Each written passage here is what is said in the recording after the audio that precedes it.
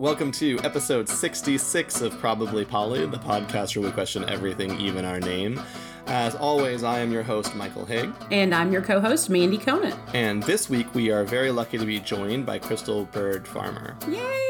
And Crystal, you're promoting your new book, The Token, is that right? Yes. All right, well, do you want to introduce yourself and then also tell us a little bit about the book? Yeah, so my name is Crystal Bird Farmer. My pronouns are she, her, and I wrote a book mainly for leaders of organizations, but really anybody who has ever thought of the question, how do I get my group, my community, the people that I know to be more diverse? And so this book is helping you to take those steps to think about what diversity means and how to bring it into your organization. Can you tell us a little bit about where you think this book is positioned? Is this the kind of book that you would do to get your toes wet for the first time working on diversity, or is this for people who've been in diversity work for a while, or communities that have tried other things in the past and then it hasn't worked out for them? Or how do you see this book fitting in? Yeah, I think it works for both groups. You really do need a little bit of understanding and acknowledgement of the problem with diversity, knowing that we may not have enough people with disabilities or Black people, you know that diversity is something that you want. So you have to approach it that way. You can't be a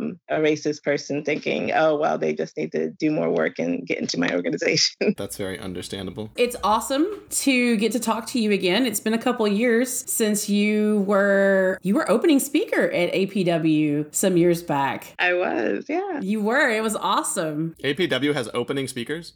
I'm a bad conference attender. I've never been to the opening ceremonies or the closing ceremonies. Yeah, it was a lot of fun and just kind of everybody hanging out. So. It was a lot of fun. I will tell you that as the director, I was not ready for how fluid the room needed to be. I might have been there for this. Was the one where we got separated out by categories and stuff like that? I think actually I was wrong. I did attend an opening speech. Look at me. Yeah, it was great. And it was really neat to see the movement in the room and the different, places that it took people. And so it was a really cool exercise. The diversity thing, because it had people kind of showing their different opinions about things. It did. It was really, really neat. And there were definitely times where you would ask us, go to this side of the room for this or this side of the room for this. And it was kind of like, wow, I didn't expect there to be anybody on the other side of the room for that question. And, and there were political questions that she asked, and it was just like, what? I also seem to remember some people who just sort of wander to the middle on some of those questions. Yeah. And be like, I refuse, I am both, or neither, or or raise their hand, where would you like me? I don't know that I fit into one of these categories. Right. It was a really cool exercise, and I personally got a lot out of it, even though I was on my knee scooter still at the time. So I'm not trying to knee scoot through the chairs and stuff. Like I said, I wasn't prepared for how fluid the room needed to be. It was bad setup on my part. I take full responsibility for that. Okay. So in writing this book, then you have that experience going to conferences and speaking and especially poly conferences, I would imagine. So was the poly community, was this something that you thought of when you were writing this book? Yeah, I really wrote this book for a lot of the communities that I've been a part of, and for the people that I've met at conferences. I wanted them to recognize that, diversity is a problem in the poly community. And the only other book that I've seen about it is Kevin Patterson's Love's Not Colorblind. So this is kind of like, the next step in that process for communities. Yeah, we love Kevin Patterson's book. And I know, personally speaking, at APW, we struggled with diversity. And I struggled as a director trying to rectify that. So I'm really glad that you wrote this book, and I'm getting a lot out of it. So I appreciate it. Thank you very much. I mean, I know you want everybody to get all of the points out of the book, but are there some key factors that you want to talk about? Yeah, so in the book, I talk about kind of the three main things that you need to know about diversity. And that's the idea of privilege, implicit bias, and microaggressions. So I talk a little bit about what those mean and how they play out in different communities. And then the second part of the book is, what is the second part of the book about? The workbook part of the book. It has exercises you can do. The second part of the book is actually taking people through the process of doing what I call the work, is helping people to get together with people in their community and talk to people who are the tokens in their community and get feedback from them. And then the third part of the book is really basic, simple, easy to do. Well, Okay, easy to start to do, ideas for your meetings and your meeting space and how to conduct those. Conceptually easy, potentially emotionally and resistance Right. hard. Oh, yeah. It's difficult. Oh, also, you just said the sentence, the tokens in your community. And in the book, you have this great disclaimer where you say, people may not want to identify this way. I don't necessarily think that people always think of this as positive, but given the purposes of the book's lexicon, token means, and we're not using it offensively here, I think we should probably, do you want to give that real quick this here so that, so that we can use that language, which is very helpful, but also make sure that nobody gets the wrong idea. You don't want to get nasty emails. So I wrote, I picked the title with the idea that, people are always looking to people to explain, that experience to them of being a minority. And I decided that I would rather them ask me, about all of these experiences and to recruit their people, all these things that go on to me just because I'm in the minority, instead of going to the people in your community. So in the book, I say, I'm your token, here's all the things that I think. And then I go on to say, you have to recognize the people in your community that are the tokens. You can't pretend that everybody's equal, everybody's the same. You have to recognize there are some people who are having a different experience, and those are your tokens. And you're not going to call them token to their face, but you're going to talk to them and say, we really want to know how you experience our community. We want that feedback, and then we want to do better. They're token by function. Yes, by function. Yeah. Yeah. So this is one of those things where it's a fact that they are being tokenized, whether they would like to be or not, and that's the bad thing. But we're using the language here, and it's provocative partly to get people's attention. You're more likely to see the book and read the book if you have this provocative title than if you have sort of a less. Yeah, I wasn't thinking of that at all, but I guess no. That works too, though. Well, because it's very evocative of what it's about. Yeah. The title is about the problem of tokenization, and you read the title and you immediately know that that's the issue that you're hopefully working on. Yeah, that's true. Just framed the book for me, so now I can rewrite all my publicity. Michael's good with words, so. Wordsing, it's my particular talent in life. Where can you buy the book? How much does it cost? And do you have like a preferred method they buy it? Because sometimes you can get it on Amazon, but you can get it directly from the publisher. And I know the publisher has like an ecological mission and a humanitarian mission, so maybe buying it from them is better. Yeah, so the book was published by New Society Publishers, which is a Canadian company, and they do focus on sustainability. And they have that mission. So you can buy the book anywhere that sells books. They told me that there's like a database of books, and as long as you go to the bookstore and say I want this book, they can look it up and ship it to you. The publisher is selling it. List price is $14.99. You can buy it directly from me on my website for like $12. Nice. It's already paid for. So, whatever you want to do, whatever people want to do. And you have 3 5-star ratings on Amazon, just so you know. Really? Oh, I gotta get that. I'm not supposed to read reviews. Somebody told me that, you don't want to read the reviews. Oh, you can read them if they're good. Yeah, it also depends on how you take them emotionally, for sure. I mean, you don't want to read a bunch of reviews and get upset, but I think you should absolutely read them if they're good. I'm not going to rewrite it. So, I'll be okay with whatever people think of it. Right. And even in the book, I say that, eventually it's going to be outdated, that people are going to say that the language is not, PC or whatever. That I immediately got to the point on disability and went, that's not the right language to use. And then I was like, oh, well. Well, it's especially funny because I know that you also identify as a person living with a disability. And I on the show am consistently beating the drum to not use the word able-bodied, partly because I know all of my disabilities are hidden disabilities. And so I constantly get mislabeled as able-bodied because of the language. So I'll be at a conference and someone will go, you're so privileged, you're cis, you're white, you're able-bodied. And I'm like, whoa.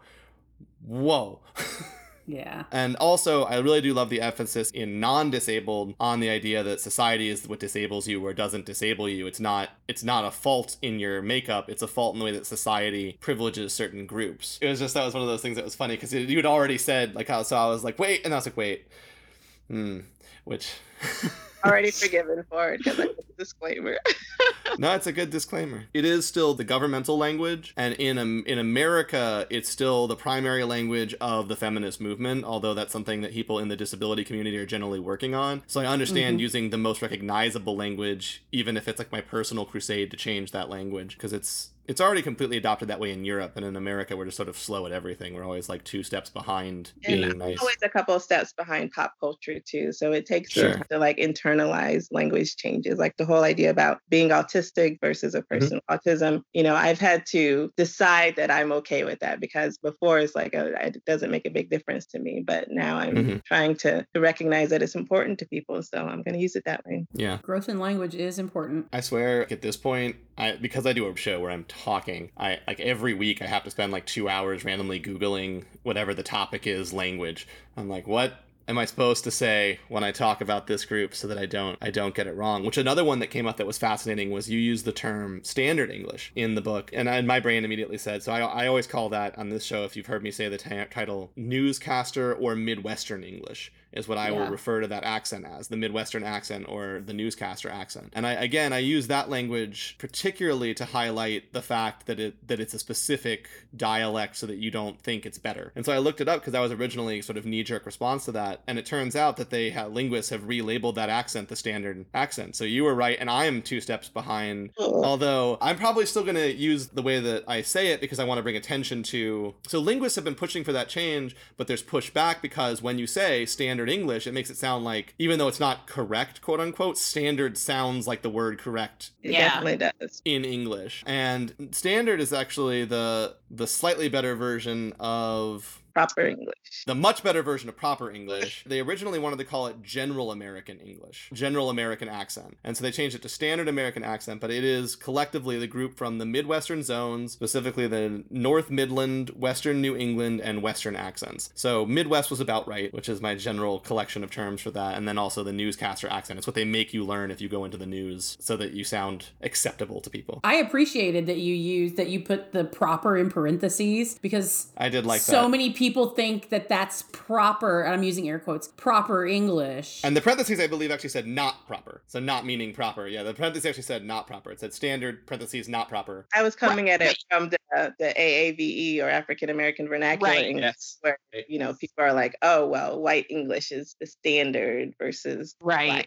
When I used to teach argumentative ethics, I had to do a class every year on accents, and specifically I was dealing primarily with AABE. Specifically that one, they would go, well, why can't they just learn to speak the right way? And I'd be like, that is the right way. It's an accent just like your accent. It's one of the things that makes me want to punch people in the throat. It's one of those triggers for me that makes me want to punch people in the throat. I actually found something much more satisfying than throat punching my students. Which was that I realized that most people don't have a perfect Midwestern accent. Right. So if you just wait for them to say something incorrectly and go, oh, you didn't say it this way. And they'll go, yeah, but you knew what I meant. And I'll go, oh, is that what counts as language? Yeah. Well, then I guess I don't understand why you're upset about this. And they'll go, wait. There'll be like this mind blown moment. Just wait for your opportunity. Anybody that tells you the accent is wrong, just wait for them to do a reversal, or when they say something shorthand, and then be like, correct them. And they'll be like, that's just being semantic. You knew what I meant. And I was like, well... Then you now understand how accents work. Oh, now you took away my throat punch moment. Damn it. So that's too much work for me. I'd rather go with just ignoring them. Oh, well, that's fine too. I was just responding to Mandy trying to throat punch people. Potentially not the best approach. Yeah. I have a question, because as I was reading it, I actually came across in the microaggressions part. Mm-hmm. There's a whole chapter on microaggressions, or it's just a compliment. And you have a pretty extensive list of things that are microaggressions that I would say non-marginalized people, or we'll just go with white folks right now, think are compliments, or would not see them as microaggressions. One of them that was on here, I'm guilty of it as of recently. So I wanted to ask you how I could do this differently, because it was genuinely from a place of I didn't want to fuck up. I met a new softball family. My daughter plays travel softball, and we came across a new softball family, and the mom had told me her name while a lot was going on. I'd seen it written, and then I went to say hello to her the next time, and I didn't want to mispronounce her name because, like I said, a lot of stuff was going on when we were introduced, and the way it was written, it could have been said, and actually I've heard it said multiple different ways. So I said, can you tell me how to pronounce your name again? Mm-hmm. And I never once thought of it as a microaggression. And that's one of the things you have listed there. So where did I go wrong? And how could I have done that better? I don't think you necessarily went wrong. So right now I'm working with a group of Black, Indigenous, and people of color who are looking at forming intentional communities. And so it's a bunch of people of color, it's a bunch of Black people, and we all have names, obviously. Some of them have names where, they have to pronounce it. And so the meeting is us a lot of times saying, did I pronounce that right? Can you tell me again? It's not a microaggression always to ask, how do I pronounce your name? But you have to think of how many times has that person been asked to say their name in a day, in a week? Right. If they're a new person to a group, then probably everybody's going to be asking that. And that really does take an emotional toll, and it's not fun. And, since I have a really American, kind of standard name, I don't experience that. But what I've heard from people is that it's very tiring, and Sure. we would really like you to learn how to pronounce it and then pronounce it right. So I think it's okay to say, please tell me how you pronounce your name. Try and commit it to memory. If you slip up, just apologize. If you really can't remember, just ask again. But you're still having an impact on that person because you're pointing out their identity as something with a name that you don't get. Doesn't come easy. I should have tried harder to listen when she told me her name the first time and to really commit it to memory, like you said. That first time you meet somebody, they're really making an effort to try and show who they are. And, if you have to say it a couple of times, I think that's a lot more helpful than coming back, a week later and saying, just, I forgot, sorry. Awesome. Thank you so much. Yeah, you're welcome. Because I did. I was reading and I was like, oh, I fucked up. I just did that like last week. I don't know how I screwed up and how I could have done that differently. And I don't know. So that's great information.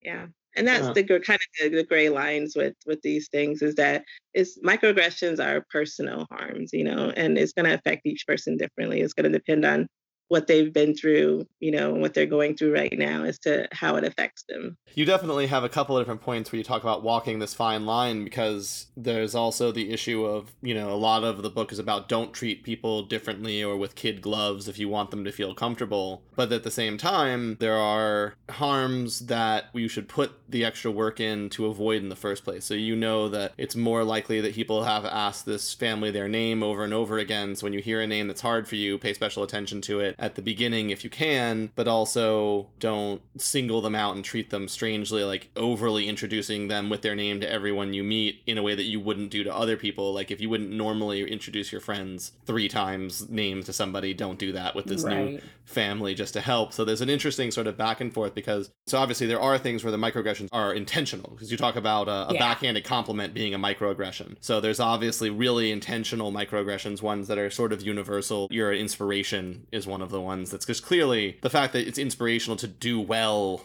as a person that is not white or has not whatever identity is obviously just sort of a universally negative implication. Yeah. But then there are ones like I'm sorry, I forgot your name, or even more fascinating, of course, identifying one person for another, because we know from studies that all people are bad at identifying people out of their ethnic group. So if you have ever been the minority in an area, people will do that to you as well, which is hilarious. So you want to not do that. But then there's also things like I have face and name blindness. So I'm pretty much always going to not know who someone is until like the 7th time I've met you. And I'm never going to remember your name, even if I've known you for a year. I have a lot of friends on Facebook that if they walked up to me in person, I'd be like, I'm sorry, who are you? And this has actually happened at a poly meetup. Sure. A guy that I've been talking to, and he was like, hey, I was like, hi, who are you? And it was Yes. people have different capacities for remembering things and being able to do things. But yeah, there's definitely a difference between not having the ability to remember it or to do it well, and then just not trying. Yeah. Right.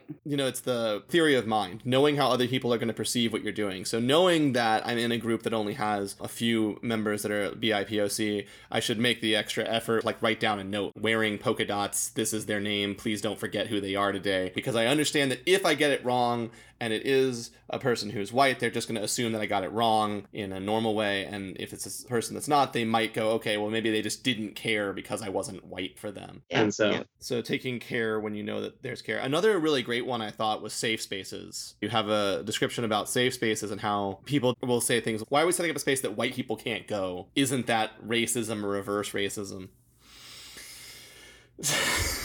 I talk about people who are in the minority creating a space where they can just be themselves, and they don't have to be under the white gaze or be under the gaze of whoever the privileged people are. And, you know, some people might say that that's reverse discrimination by, you know, kicking the white person out, but really it's a reclaiming of our space, of our time, of our identity, and a place where we can just process what we need to process without having to explain what's going on to somebody who is not clued in. Or think about yourself in the third person and worry that they're going to take it the wrong way or get upset or explode or, yeah. The other thing that's interesting is people have to understand why exclusionary spaces are bad. You know, so you'll also have the opposite. They'll say, well, I get why we should have these non-white spaces, but we should also have some white spaces.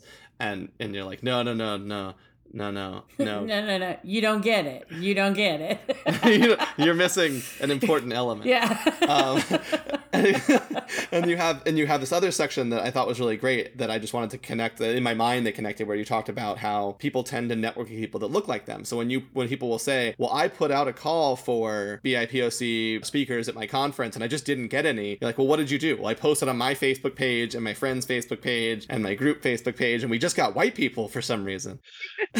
Yeah, white people seem to overestimate the number of people of color that they know. They really don't know a whole lot of people, and when they post stuff like that, it's always like, okay, so you're probably reaching like, you know, 5 to 10% of people who are not like you. So you really do have to kind of expand your networks when you're doing that. And there's a term for this. It's called resource closure. The primary mechanism for intergenerational wealth disparities is resource closure, which is a really fancy way to say people tend to give jobs and money to people they know, and they tend to know people that look like them. So having all white spaces is problematic because people come to those spaces and they share resources, and we have an unfair preponderance of the resources due to multi-generational exploitation of non-white people around the globe.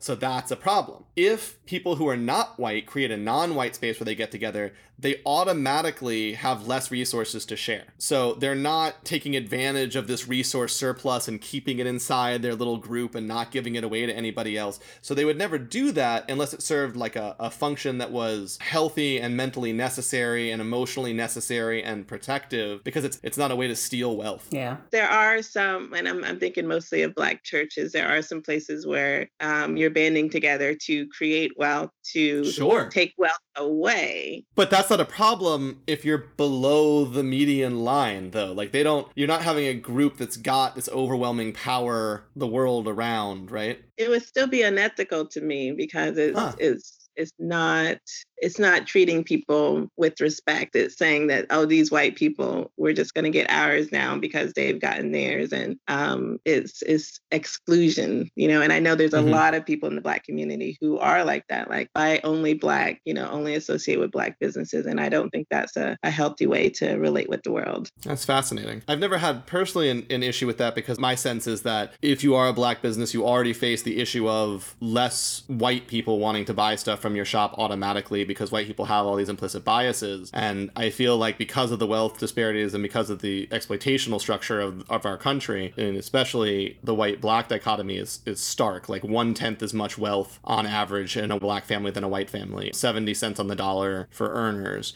Difficulties getting housing. Traditionally, Black housing communities get lower value. If a new housing community is Black, the value of the property goes down. All these things that make it very, very difficult to maintain and build generational wealth inside the American Black community. It seems like any attempt to do that is never going to overbalance the scale beyond what's already happening the other direction. I don't know that it would overbalance the scale. It probably won't. It's probably just a small part of the Black community, but it's still not healthy. And this is something that comes up a lot in the Black and poly community because, there's these factions of people who do kind of want to rebuild Black families and Black wealth. And then there's people, who date people who are not Black and who are sharing, income and all that stuff with other people. And, that those people who are Black nation builders can be toxic and treat the world in a way that I don't think is going to be productive. They're just replicating the oppression that, we've experienced as Black people. They're replicating it within their own community. Okay, clarifier then. I got lost in the middle language of reverse discrimination, because discrimination is about access to fair options for resources. And that's something that minority groups are not really structurally able to do because of, or reverse racism is the language I was using, because of the way that the over society is set up. But yes, you can certainly create harmful, toxic, negative environments that are damaging for the people in them and reinforce racial stereotypes and other very negative things. And then especially the thing that you were talking about is, I think, also super toxic if it's policing other people's behavior. Like, you shouldn't be dating white people, even if you want to. You're a bad person for, is like the equivalent to within feminism, where they had the second wave feminists who were like, you can't be stay-at-home moms, you can't be a secretary, you can't be a teacher, you need to do jobs, and they were dictating your life just as much as patriarchy was. Yeah. So no, I stand corrected you. I mean, that is obviously quite harmful. I was trying to look at the financial element. People will say it's unfair, and my point is it's not unfair. It shouldn't be done in an unhealthy way for sure, but it's not unfair. It's not going to tip the scales outside of white privilege if a bunch of minority groups get together and share wealth. I'm fine with the no white sign. Yeah. Don't take that out of context. I'm just going to take that and make that the stinger for the show. Yep. No. That's the headline. Something else that I very much identified with in your book, where I have found faults in things that I've done, is when I first started organizing conferences, when I first started directing conferences, and it was brought to my attention that my presenter panel was not diverse. And I said, oh, okay. So next year, what I did was, when I got all the applications in, I just didn't look at pictures. And I thought, okay, so if I don't look at pictures, then I can't, then I'm not seeing, I mean, and of course there were names that were definitely more, that identified with different ethnicities. And I tried really hard though to just look at the topics and see what they were bringing to the table, see the letters behind the names, see the experience that they had. And I thought that was enough. And it wasn't, because I was still left with 20 white presenters and 3 people of color.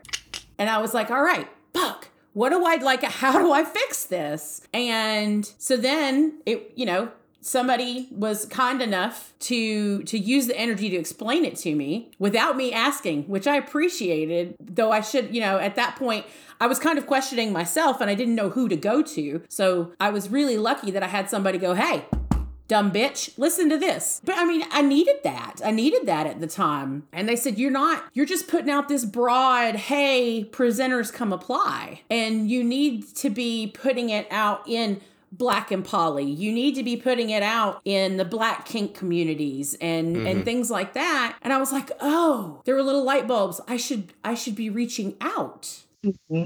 Yeah. Like you said, Michael, in my groups, it was all predominantly, because in your basic poly groups, they're predominantly white. Yeah, and then even that's still not enough. I mean, you might be in a position where you can't do this because you're too new, you're too starting, but if you have money, for example, to help sponsor presenters because of, again, wealth disparities over multi-generational inequities, you need to offer what you can to help subsidize people's travel expenses and ability to make it to your conference to get the diversity that you need. And that was my next year. That was your next year? Right. My next step was, because then I looked and I'm like, okay, so I've got like 17 white people now and 5 people of color. Like I'm moving in the right direction, but it's not quick enough for me, and it's not quick enough for my guests, my conference goers. And you're in Atlanta, Georgia, because Crystal, you had a note that said you should be looking at trying to not use quotas, but get sort of close to the population balance in the area you're working. And downtown Atlanta is not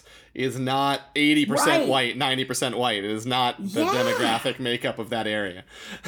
So that was my next thing that someone so graciously told me without me asking. Hey, dumb bitch, you got to get us there too. Like, we don't have that wealth. We don't have that privilege to be able to just like buy an airplane ticket or, get a hotel room. You've got to help us out with this. You've got to get us there. You've got like, you want us there. You got to get us there. And that was, I need to be doing that as well. Shit. Like, and so it was a process. It was an absolute process for sure. I promise my next conference is going to be better. I'm learning as I'm going. So, so there's definitely still a need for affirmative action. And that's a really old term now, but you have to be proactive in reaching out to people of color and saying, we want you to come. We want you represented. You can't just expect them to come, in the job industry, they call it the pipeline problem where, maybe there's not enough, Black and people of color.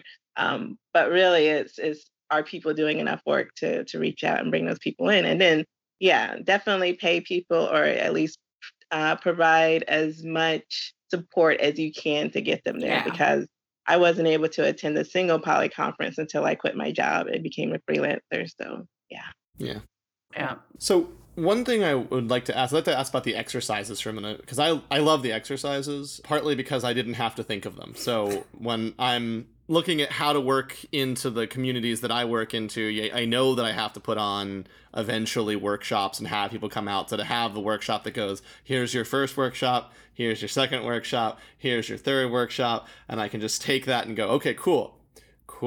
I will expand on this and then use it here. I am such a revisionist. So having the workshops written out is great because it gets through that huge block for me having to do it the first time and then know how to apply it to the community that I'm in. But I did notice that they do seem to be primarily for continuing communities. It would be hard to use them in a conference setting, for instance, because the amount of work that you would have to do in them would be like the whole conference. It would be like, instead of having a conference, you would have this conference of workshops or something.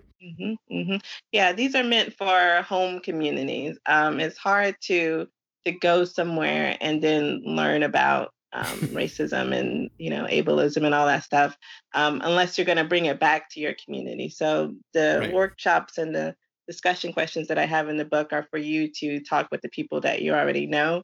I've gone to conferences and I've done the diversity talk, but I never get to see like what's the impact of that because the people coming to my talk are already like, I want to do this. This is great, but then they have to go back and convince people that this is a good idea. This is something they should do. And that's really the hard work. So, conferences are great, but they're not going to fix everything. And then I also noticed that, I missed one. If I missed one, please correct me. But in every exercise, it says, do you invite tokens? And in every exercise, it says no. So are there exercises that are like 7 or 8 down the list that the book just doesn't get to because it runs out of time to do the early exercises where you would invite those people? Or you just never ask those people to come to any of this stuff? In the microaggressions section, there is I think it's either the microaggressions or the bias section. There is a section for the tokens to talk. And there's 2 parts to it. There's one where the tokens are talking to the privileged people. So they're explaining things for people, talking about their experience. And this is what you would see like as a diversity panel, have people come and talk about their experience. And then there's a section where these tokens are talking just to the leadership about what's going on, what's happened, what do they need? And that's really supposed to be like a confidential, kind of healing, or at least, an exposing session so that the leadership can really understand what those people have gone through and what they need in order to feel like they're a part of the community. Implicit Bias has a section that's questions for tokens. So there were things that talked about that, but I meant like the ones that said like, here is an exercise to do, here's a workshop to do. So there were things where you were involved working with tokens to prepare for the workshops in the book, but I didn't see a workshop that was like, here's a workshop where you would, and I'm not saying they should, I was just curious because you have in each one if they should come, and in each one that's a workshop that I read, it said no. And so I thought that was just sort of an interesting... Is there one that says yes? I don't think there is, because... Okay, yeah, I got that right. My idea was that whatever identity that you're working around, those people with that different identity already know, and they don't necessarily need to be exposed to people who are learning about it. So if I'm Black and white people are talking about racism, it's kind of painful. It's definitely not fun to sit through. A lot of white people saying, "Oh my God, I didn't know. I'm so sorry." So yeah, don't have them show up for that. It must be horrible. If you're doing a workshop on gender, then yeah, Black people should show up to that. So it depends on what aspect of identity that you're working on. Okay. Yeah, in general, the people who are that marginalized identity already know enough about that experience. They already have kind of that experience of tuning into what people need and what people have experienced. Sure. So they don't necessarily need to do a workshop on it. No, I never had any doubt that they didn't need a workshop on it. I was just curious if there was a point at like workshop 7 or 8 that we haven't gotten to where like, I guess there isn't, I guess is the upshot, because what would happen then is you would approach them and say, if you were going to do something, and say, would you like to be part of the leadership on this? Would you like to teach on this? And then they would still not be present in the sense of participants. They would be hosting. And so it would still just be no in the participants category. I guess that was where my head was at, but that makes sense. Yeah. Okay. Yeah. Saving us some pain. Sure. Well, and I was curious because the alternate option in my mind was that the strategy was just in case they missed that they weren't supposed to be there, you put it in the preparation notes for each individual workshop that you could possibly do to make sure that you remembered not to do that. Right. Which I thought was a fun strategy. It's very important. I didn't think of it that way, but yes. Please do not make them come to your diversity training. Just in case you missed it last time, please do not make them come. Fair. Is there anything that you want to touch on that we're missing, Crystal? There's a really fun story I tell, and by fun, I mean not fun at all, about going to a play party and the way that I felt objectified. And so I think the book does have some suggestions for sex positive spaces for people who think that they're already kind of progressive and they have, everything down, that they can still cause harm that way. Oh, and I would add, and this is sort of our mantra on the show, thus the name probably, that if you think that you have all this down, then this book is for you. Yep. If you are struggling and you are working hard and this is difficult and you're not sure what to do, obviously the book is also still for you. But if you think that you've got it, then you are just completely wrong. You don't. You absolutely don't. So you need to buy the book regardless. Yes, if you think you've nailed it. Like if you're like, my space is sex positive and it's got all the things it needs. Wrong answer. Yeah. I mean, that's why I wrote the book, because I've met so many mostly white people, but it goes with any type of diversity. But people who feel like they're on top of everything and they're great, and then I walk into their space and I'm just like, I hate it here. So I don't want other people to experience that. That doesn't apply for APW. I always love APW. I'm not APW anymore, so. I've heard, yeah. Because it's a poly podcast and we're sex positive here, do you want to go a little further into that? Like you were saying, do you want to tell the not funny story? Yeah. So I'll go ahead and say this was in Asheville. This was a play party where you had sex with people. So it wasn't a BDSM play party. It was a sex play party. And before the sex started, they wanted to have some kind of connection games, talking, getting people to know each other. And what they did is they divided the room into men and women. And yikes. It's ugly already. I know. That was already rough. All right. Okay. All right. Sorry. They would have one gender close their eyes, and then the other people would walk around and say things to them, anonymously. So I think the idea was that, they're going to give them compliments, they're going to get them in the mood, whatever. But, here's me, a Black woman, walking into this space where we're having sex with people. And I'm a slut, so I love having sex. I had no problem with doing that. But now I have my eyes closed and men are walking up to me saying, "You're exactly what I'm looking for. You're perfect for me." Like, nope, nope, nope, nope, nope.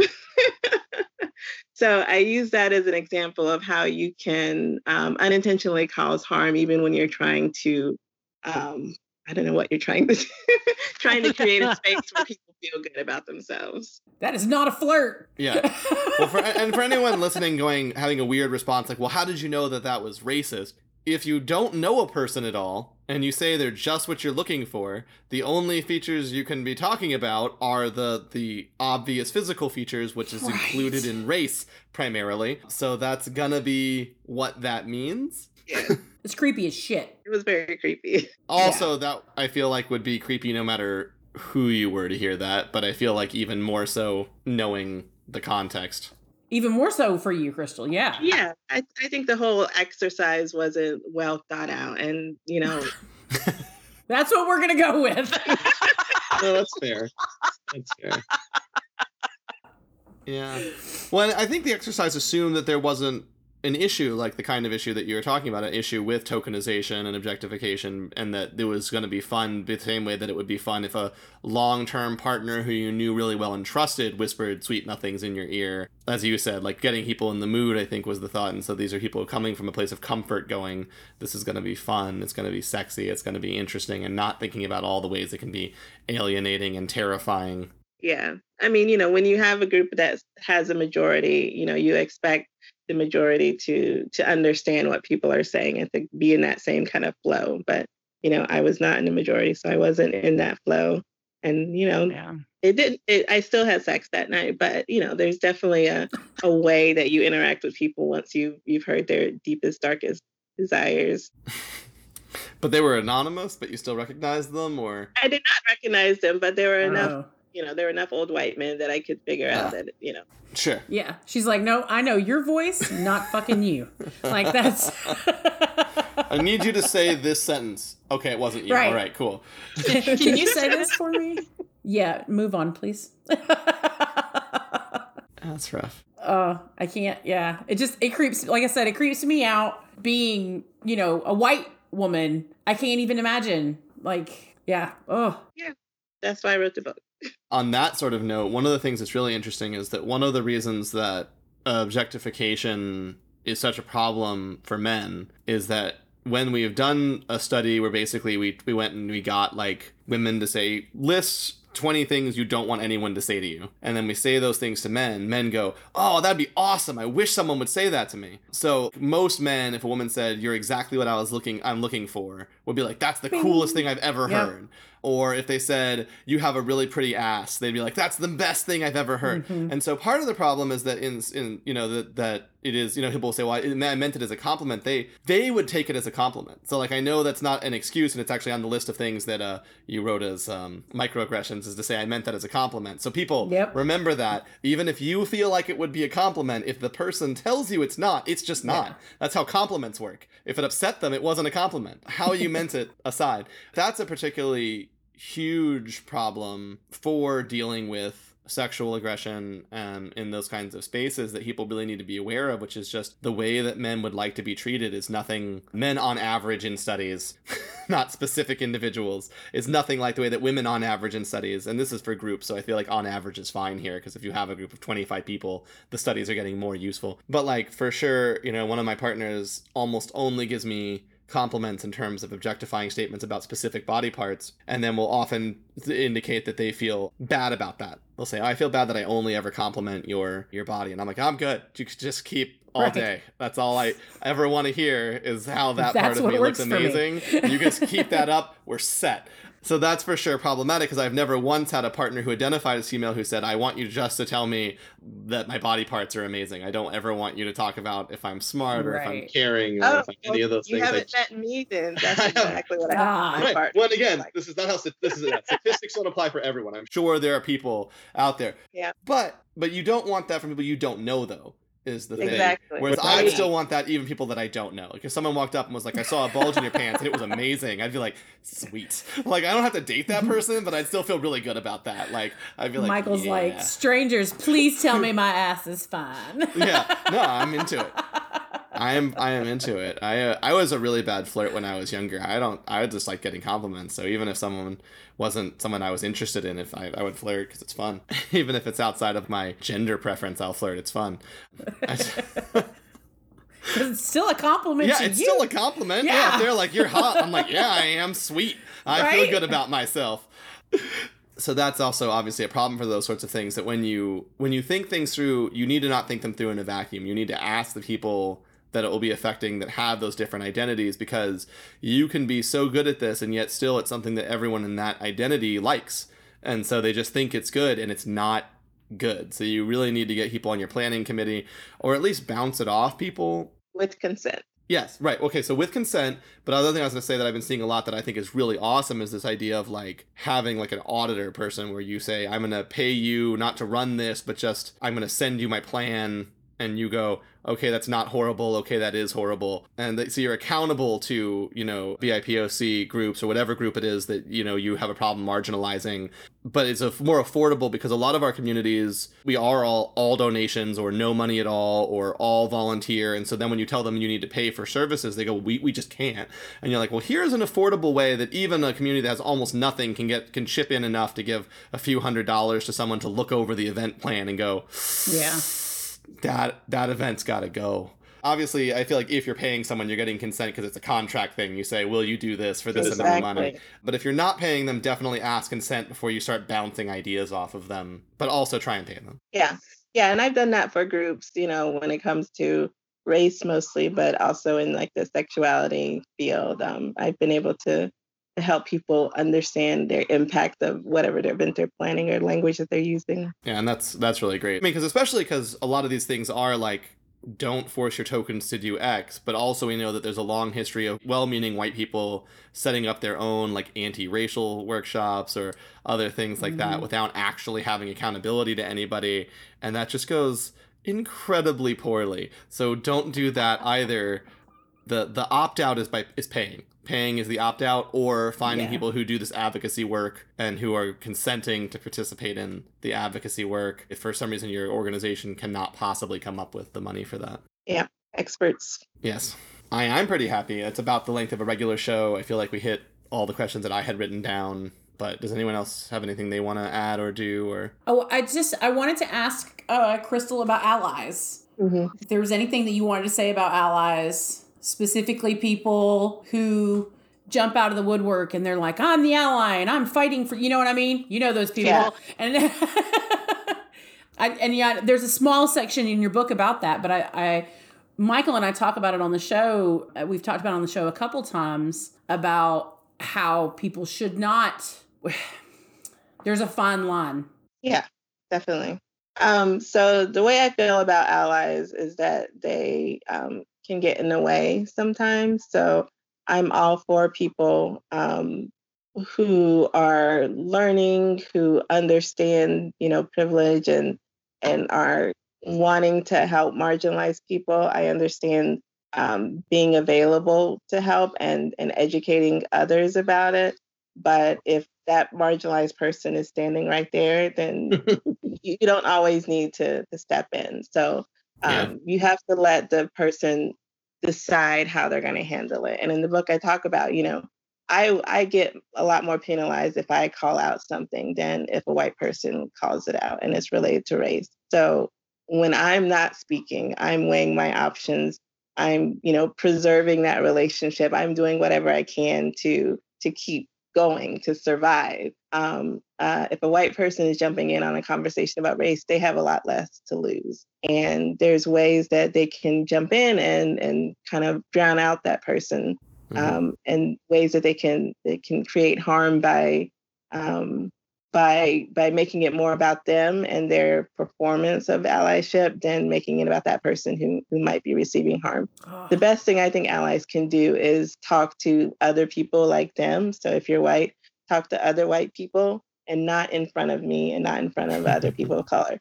So talk to them, in your downtime when you have space, and not in a preachy way of I'm right and you're wrong, but in a way like, oh, I noticed that you did this, and I think that there's a better way of doing that, and that I really want to help you understand, because I think that you care about people of color, and I want you to understand this with me. Well, I think my favorite point from that section was the point when I'm paraphrasing here, but you basically just said allies are just doing what they're supposed to do. When you get really excited about how you're being an ally and standing up for oppressed groups and how wonderful that is. Yeah. No cookies for you. Right. Like, that's just what you're supposed to do. Right. Like, I don't know why you're self-celebrating doing the thing that you were supposed to do. That's basic pay, dude. You don't get a bonus for that. You're just doing your job. Yeah. The whole point of all this is that there is inequality. The inequality is a problem, and that people who have the inequality in their favor have to do the work to break down that inequality, because they have the position where they have the resources to actually do that work. So when you're doing that work, getting excited about the fact that you're doing that work makes no sense. Like getting excited that you didn't punch someone, or getting excited that you didn't rob someone. Yeah. And with the times that we're in now, with the George Floyd protests and stuff like that, like people are getting really excited, that they're learning this and that they're doing the work, but they tend to, some people tend to get caught up in that excitement, and focus on the high of learning instead of actually like getting down. Instead of the work being done. Yeah. Exactly. Well, of course, you echoed this, and I've seen this in every single area that I'm plugged into for those sorts of protests, where it's about allyship, where it says, show up, we need you, we need your defense, we need your space, we need your resources. But if someone tries to interview them, relate them to an actual member of the community who's doing this work and who's an expert in it and who's here to talk about it, don't be like, I'm doing such a good job being an ally, it's great. But instead be like, you know who you should talk to is the leaders of the Black community who are here leading these rallies. And that goes for any ally group that you're participating in. Well, the other thing that's interesting is, you talked about ways we can stop other people from doing microaggressions and from saying the wrong sort of thing as allies. And it's so important because also in the spaces where this is necessary, the minority situation is concentrated. So in most polyamorous spaces, I live in North Carolina. The area that I'm in is probably, I think it's actually like 46% Black, because I live in a metro area in North Carolina. And the poly groups that I'm in are like 96% white. So when something goes wrong, it's not just that calling it out is something you should do anyway, but it's that there's so few people to call it out of the group that work falls on them so hard and so often that it's just exhausting. That if it actually were demographically fair, you should still call it out, but even if you didn't, at least there would be this massive block to take turns calling it out. Yeah. And there are two psychological tricks that this plays into, which are horrible. The first is silent agreement. There's a human psychological feature that if people don't disagree with something, we take it as agreement.